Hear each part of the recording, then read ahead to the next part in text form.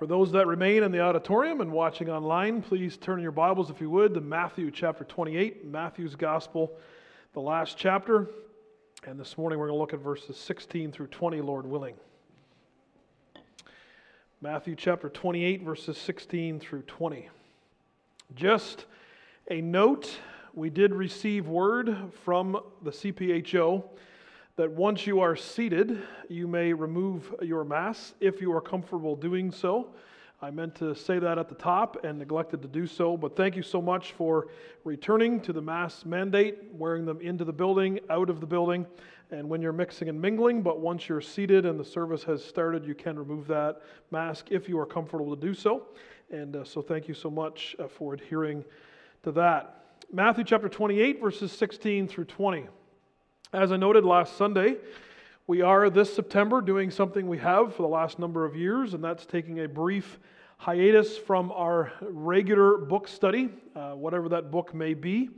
And there's a couple reasons for doing that. One is to introduce our new theme as we look forward to the next year, as well as to take a little bit of a break, a bit of a pause, reorient some things, address some things. And so as we kind of gear up for things in the fall, I hope that this will be helpful to you. Our theme for next year is going to be gospel purity, remaining deeply rooted in Jesus. And the book that we're going to be going through is the book of Leviticus. Can I get an amen? I didn't think so. But however, that is the plan and that is the challenge before us. Coming off of the book of Romans, a focus on the gospel, and in particular how that relates to individuals who are Gentiles and Jewish, and then looking ahead to 2023 when we intend to go through the book of Hebrews. I think it necessary to go back into the Old Testament and get a sense of the Jewish mindset, the Jewish culture, the Jewish understanding of things. And then as we move into Hebrews, to understand such concepts, such good and biblical concepts as atonement and other things, it's almost impossible to do that without going through the Old Testament book of Leviticus. And so we wanted to introduce that theme. We also wanted to just take a little bit of a break from our regular book study in the book of Romans this year and just focus on perhaps the present situation and just kind of reorient ourselves. During this time and during any time when things are not going our way, and oftentimes things are not going the way exactly as we would want them to go, our tendency is to go inward. We tend to think about ourselves. That's how we're wired, especially our old nature that is resident within us. We tend to think about ourselves, our opinions, our perspectives, our comfort, things being the way we want them to be. We get our eyes off God and others, turn our eyes onto ourselves is our natural bent, and then we begin to complain and gripe and grumble and murmur and do all the things that we know that we're not supposed to do, but this isn't fair, this isn't right, I don't like this, I don't want this. These are things that we hear a lot. And it may not quite look like a toddler who is sort of petulantly giving a tantrum, but oftentimes that's how it is. It's just adultified. That's who we are. That's who we've been since the moment of our conception. And apart from the grace of God, that's who we continue to be. It's all about us, is our natural inward bent. And so last Sunday, we looked at the first three verses of Psalm 115 and wanted to challenge ourselves to, instead of looking inward, to look upward. Because that is where all of the change begins to happen. To gain a proper perspective of who God is and who we are, and to reorient ourselves rightly as to how things actually are, not how things are from our perspective, we need to look upward. And so the psalmist begins by saying, "Not to us, O Lord, not to us, but to your name be the glory." And then in verse 3, our God is in the heavens, He does as He pleases. We need that message. We need that message a lot. Our God is graciously sovereign. He does not take naps. He does not take vacations. He is not indifferent to us. He is not turning a blind eye to us. He is in the heavens, and all things are working according to His plan. And in the times, especially when things are difficult, when they are hard, when they are not what we want them to be, we need to remind ourselves of who God is, the gracious sovereign over all of the universe. I think a second direction we need to focus on that we often do not focus on when we are inward focused is outward. So upward to the one who is over all, the Almighty God, but then outward to those around us. When bad things happen, especially in a community setting, whose needs do we first focus on? If we are bent inwards, which is all of our bent apart from the gospel of Jesus Christ, we look at ourselves. How can I improve my position? How can I improve my lot? How can I be more comfortable? And we lose sight of those around us. And what we have been called to through Christ is to be outward focused. Upward focused and outward focused, and not inward focused. So follow along with me if you would as we read Matthew 28 verses 16 through 20. This commission that Jesus gives to his disciples has come to be known as the Great Commission. Now the 11 disciples went to Galilee, to the mountain to which Jesus had directed them. And when they saw him, they worshipped him, but some doubted. And Jesus came and said to them, "All authority in heaven and on earth has been given to me. Go therefore and make disciples of all nations, baptizing them in the name of the Father and of the Son and of the Holy Spirit, teaching them to observe all that I have commanded you. And behold, I am with you always to the end of the age." This is the word of God. In this idea then of being outward focused, the first thing that we see in verses 16 and 17 is our weakness. There is something implied here and something explicit. This outward focus does not come from us. We're not wired this way. We have been wired from birth to be inward focused. This outward focus can only come from the one who is outward focused, the thrice holy God who is in the heavenlies. This can only come through the transforming work of the power of the gospel of Jesus Christ in our lives. This does not come from us. And so notice in the first place the weakness. Notice that only 11 disciples remain. There's a lot packed into that number, is there not? We know the story.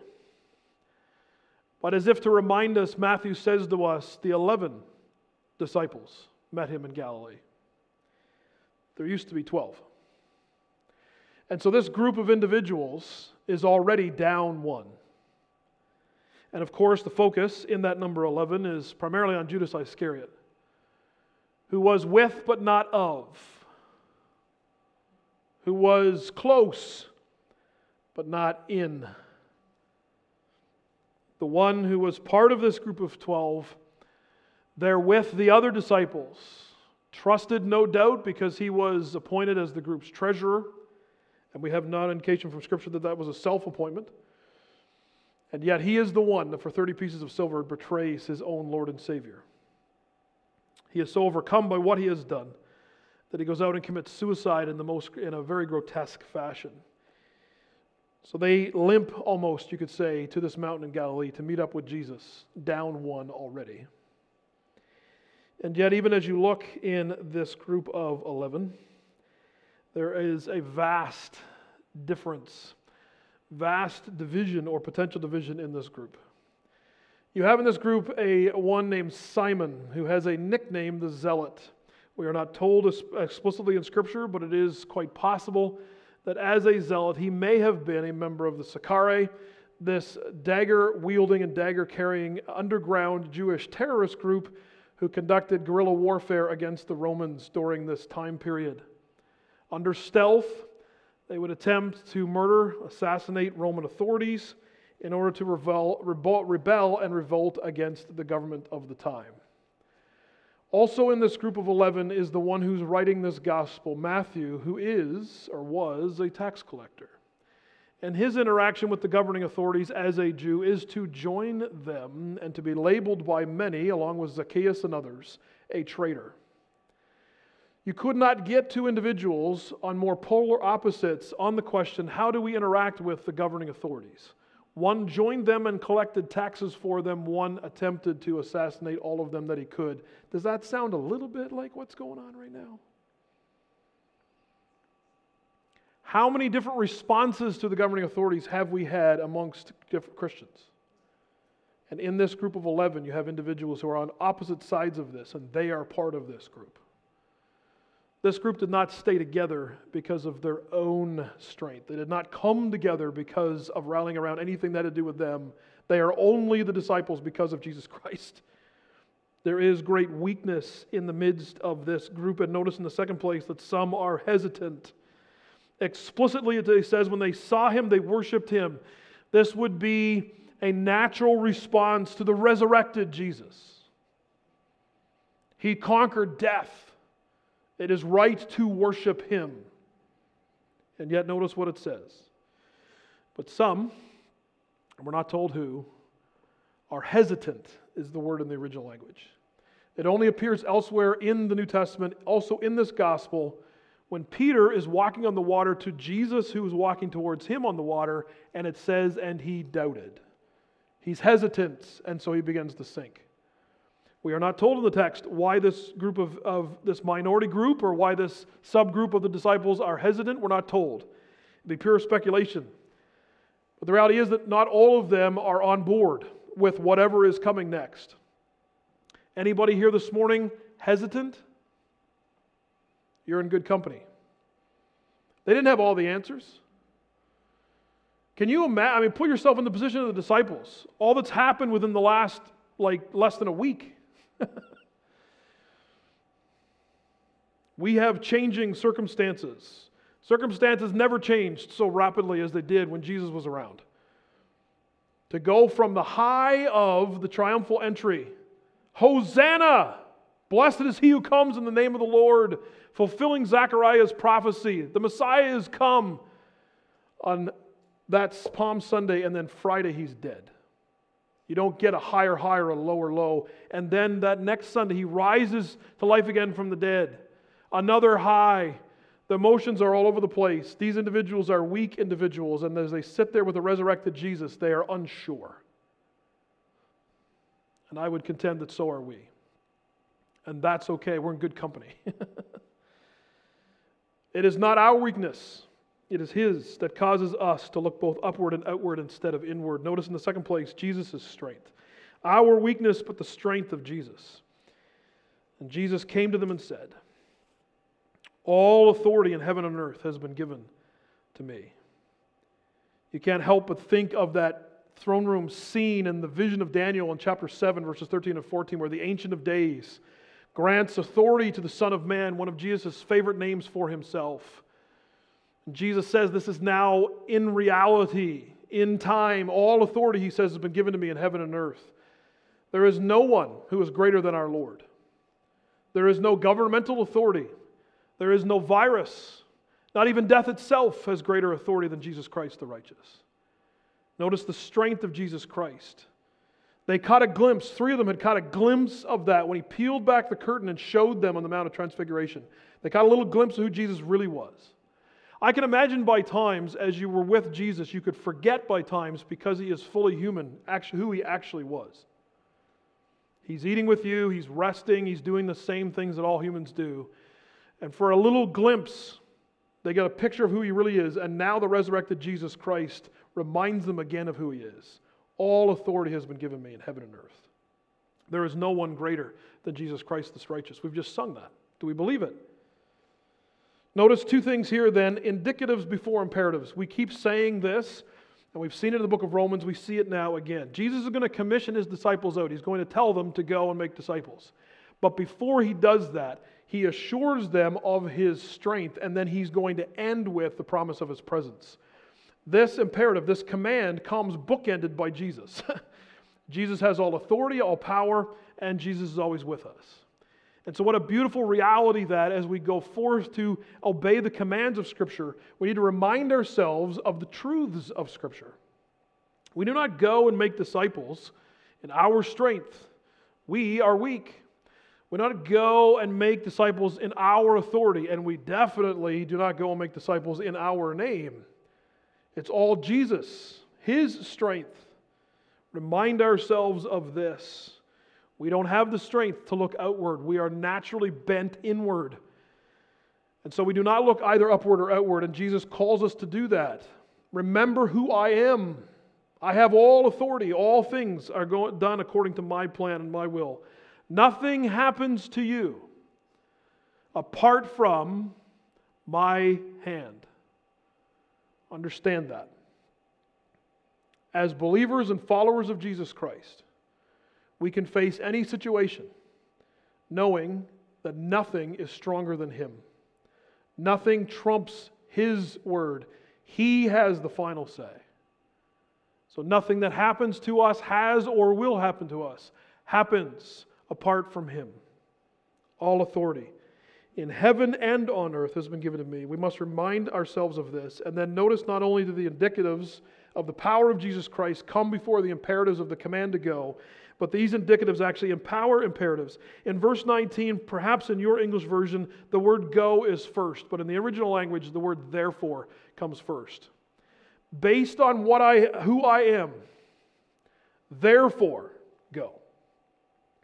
Remind yourselves of who Jesus is.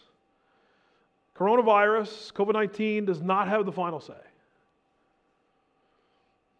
Death does not have the final word. Jesus has the final word. He has all authority in heaven and earth. His plan is the one that comes to pass. His power is limitless. He is the one who stands over everything else. Based on that, he says, therefore, here's what I'm giving you to do. This group of individuals, this ragtag group of 11 guys already down one, limping to Galilee, Peter having denied he even knew Jesus 3 times. Matthew and Simon on opposite ends of a very important but not ultimate discussion. Doubting Thomas, we still know him by that moniker 2,000 years later. This is the group of guys. And Jesus says, go to this group of guys. And we are here this morning because of them and those others down through history that have gone and have made disciples. Now, we don't make disciples. God makes disciples. We'll get that in a moment. But they obeyed this group of guys. The task before us then is great and in many ways is impossible apart from God. But Jesus says, I have all authority, therefore go. So what is His commission? Verses 19 and the first part of verse 20. There is one command, and it's surrounded by 3 ways in which we obey that command. The command is make disciples of all nations. That's the command. The command is to go and to make disciples. That's what we're here for. We believe, oftentimes, if we are not careful, that we're here for us. Life is about us. Our comfort, the things that we want. Is my life the way I want it? Things good? And Jesus says to His disciples, you're mine twice. You're mine because I made you, and you're mine because I remade you. You have life because of me, and you have new life because of me. Therefore, you're mine, you're not your own. Therefore, go and make disciples. That's your call. That's your commission. It's not about you, it never was. It's about me and introducing me to everyone you know. That's what we're here for, to make disciples. So there are individuals in your sphere of influence, fellow students, co-workers, family members, friends, neighbors. They don't know God. They don't know the beauty and the majesty of the God of heaven. They don't know the grace and mercy of the God of heaven. They don't know the reality of salvation through Jesus Christ. They don't know the wonder of being empowered by and filled with the Holy Spirit of God. They don't know the benefit of the Word of God and of prayer. They don't have the community of the saints. They are lacking an anchor for their soul. They are adrift on the sea of life with no rudder or anchor. They don't know the one who made them. And they are not only ignorant of that, they are willfully running away from Him. And you have the opportunity every single day to introduce Him once again to them. Do you know my Father? Do you know my Jesus? Have you met Him? He is the only hope. Tell them your story. Share with them Him. That's what Jesus came to do. He came to make His Father famous, and that's what the Holy Spirit has been doing since Jesus went back to heaven. It's all about God. His holiness, His righteousness, His goodness, His gentleness, His compassion, His truth. He is truth. Love, justice, all of these things. Everything that our society is craving for, everything that our society is yelling and screaming about, all of those things can only be found in God. There is a God-shaped hole in us that only God can fill. And we know Him not because we're better, not because we're more intelligent, not because we're better looking, not because we figured it out. We are only His servants because of the power of God that found us where we were at and gave us new life. And so we have the opportunity to share that with everybody every day. Are we doing that? And then those that do know Him but are not as far along the path as we are we looking out for them? We have had an opportunity in this time to look outwards to people who are struggling. They are fearful. The governmental authorities have failed them. Health and science cannot seem to figure things out. Everything that they stood on has been ripped away from them, and that is not because God hates them, that's because God loves them. God will frequently bring us to the place where He is all we have, to remind us that He is all we need.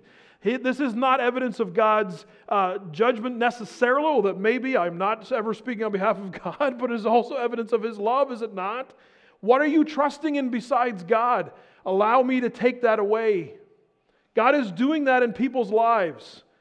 And we have the opportunity to share with them the truth. And what have we been doing with it? Looking at ourselves, by and large. The biggest tragedy about COVID-19 is not COVID-19, it's the reaction and response of Christians, especially in the West, to COVID-19.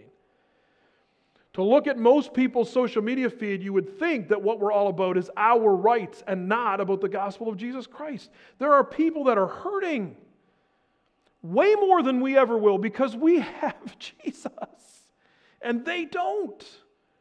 And yet, what are we doing? It's all about us. And Jesus calls the disciples, it's not about you. It's about me. And it's about them.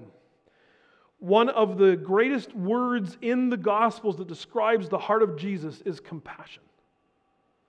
In the original language, it's a visceral response. It's a physical response inside of Jesus. He looks at the multitudes. He says, as sheep without a shepherd, and He's moved with compassion on them. He knows who He is. He knows that He's the answer. He's the one that came into this messed up, sin-cursed world in order to show to us who the answer is. And repeatedly He has compassion. I mean, even at the death of Lazarus, the shortest verse in all of Scripture is one of the most profound. John 11:35, Jesus wept. He knows within seconds He's going to say, Lazarus, come forth. But what is He seeing? He's seeing a scene of people wrecked because of the grief of death. This is not how it's supposed to be. And He came not to just raise Lazarus back from the dead, but everyone who believes in Him, because He's going to rise back to life from the dead. And we have that message of hope, and yet we have been all about ourselves, by and large. What a tragedy that Jesus calls us to make disciples, and we have looked inward and just tried to shore up our territory, so to speak. Notice there's three things then in the doing of that. Going, baptizing, and teaching. Go, He says. Therefore go. It's an active thing. This is not a stay and wait and have people come to you. This is go to them. There are so many people in your sphere of influence that are confused, that are struggling, that are in pain, that are hurting, that don't have the answers. And you have the answer. Not because you're better or smarter or any of those things, but because God has revealed Himself to you. So share Him with others. Go. And by the way, in Matthew 16, when Jesus says that the gates of hell will not prevail against His church, those gates are defensive, not offensive. We are on the move, or ought to be. And even the power of hell and the power of evil cannot prevail against us because Jesus has given us all authority in heaven and on earth. It says, baptizing them in the name of the Father, the Son, and the Holy Spirit. And we hope to have a baptism here in the near future. I love baptisms. I love baptizing people. I love the stories that people give of the transforming power of the gospel of Jesus Christ in their lives. And as they walk through that mini recreation of the death, burial, and resurrection of Jesus Christ, what an amazing thing. And then it says, teaching them to observe all that I have commanded you. Are we involved actively in people's lives, having somebody who's farther along the path in their relationship with God than we are teaching us, and we looking back behind us at somebody who's not as far along on the path as we are and teaching them? Are we looking out? Are we looking around us for those that are hurting and in need of compassion? And are we providing it for them? Are we sharing with them the love and the holiness and the righteousness and the compassion and the truth and the gentleness and the grace and the mercy of our God and Savior? Are we doing that and teaching them? Many of us have walked through pain and suffering with Jesus by our side. Are we looking for those who are in the similar situation and saying, how can I come alongside and help you? You don't need a PhD. You don't need 15 years of experience and 10 years of Bible college training. You just need, as the article from our brother Tim Challies I'm going to share tomorrow on social media, you just need to be a little bit further along the path. That's it. You've seen the path. You know where the pits are. You know where the cliff is. You know where the tree root is not to trip over. You've been a little bit along the path, so tell the people coming behind you about it. Make disciples, teaching them to observe all that I've commanded you. Jesus' commission to us to look outward beyond ourselves. And then notice in the last place, he shares with us his presence. And behold, I am with you always to the end of the age. Did you notice the 4 uses of the word all in these verses? All authority in heaven and earth has been given to me, Jesus says. Go therefore, make disciples of all nations without exception, teaching them to observe all that I have commanded you without exception. And behold, I am with you always, even to the end of the age. Jesus bookends this command with his authority and with his presence. I'm not leaving you. The disciples were told by Jesus that he was leaving them. And then it seemed like he did because he was crucified and died. And then he returned. And yet he is leaving them, bodily returning back into heaven at the ascension. And yet he is not leaving them or us. He is with us. Perhaps there's been times during this time that you believe that God has abandoned you or abandoned us as Christians. Because your focus has been far too much on our freedoms, far too much on our political clout, or any number of those things. It's not about any of that. It's about our sovereign God who is in the heavens, who does all that he pleases, and he has given us a commission. Stop navel-gazing and looking inward at yourself and griping and complaining and moaning and murmuring all about how things are so horrible and terrible. We have a commission, and that is to go introduce people to our Lord and Savior Jesus Christ. That's what he's left us to do. That is our task. He's the one that makes disciples. He's the one that transforms hearts and lives. But we must be faithful to warn, and we must be faithful to tell and to model. Grace Baptist, that is what Jesus has called us to do. That's what he's left us with. How are we doing? How much of our time has been spent arguing with people about their views on all of this? How much of our time has been spent griping and complaining about how we believe all of our freedoms are being taken away? How much of our time has been spent in arguing and griping and complaining and murmuring and all of these things versus how much of our time has been spent to say, listen, I notice that you're struggling. I notice that you're fearful and you're confused and you're hurting in this. Can I introduce you to the one who's over all? Can I introduce the one who's in all, through all, and to whom all things are finding their end? Can I introduce you to the one who is sovereign over all things? By whose hand all things come, and in whose very hands I have committed my eternal soul. Can I introduce you to that individual? That anchor for my soul that can be the anchor for yours. That causes me to know that even though I am a sinner deserving of God's judgment because of Jesus Christ the righteous, he has made a way for his righteousness to be mine and the penalty for my sin to be his, and he calls me a son or a daughter. Can I introduce you to him? I'd love for you to know him. That's our task. In the midst of pain and suffering and hurt and confusion and frustration and regulations and all of these things, in the middle of all of that, we have one task, and that is to introduce Jesus Christ to as many people as we can. If he is our Lord and Savior, if he is the anchor for our soul and the balm for our spirit, He can be that for everyone who repents and has faith in him. That is our task. How are we doing? Are we looking upward instead of inward? And are we looking outward instead of inward? Let's look to the Lord in prayer this morning. Father, thank you for your love for us, your goodness and your grace to us. It is overwhelming to think of what we deserve, how weak we are, and even this group of individuals, confused, disoriented, perhaps even disillusioned. We know from other Gospels that they go back to fishing. They don't know what they're supposed to do anymore. They lack direction. They're experiencing guilt because they have denied their Lord and Savior. They may not have denied him in the way that Peter did, but none of them stood by him, with the apostle exception of John. They have fought and they have argued about who's going to be greatest in the kingdom. And Father, they limp their way to Galilee, down one already.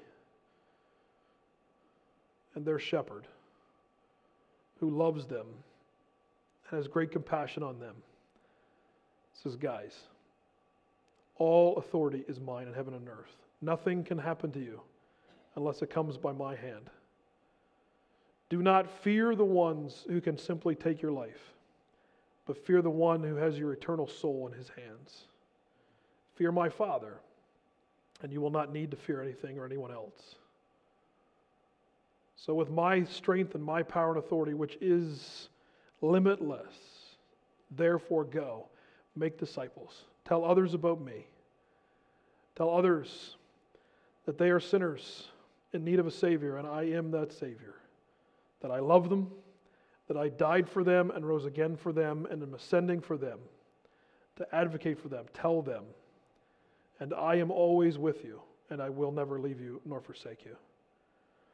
So Father, you've given us a task, and it is to look upward and outward and not inward. Forgive us where we have looked inward, and reinvigorate us to look upward and outward. Father, we pray in Jesus' name. Amen.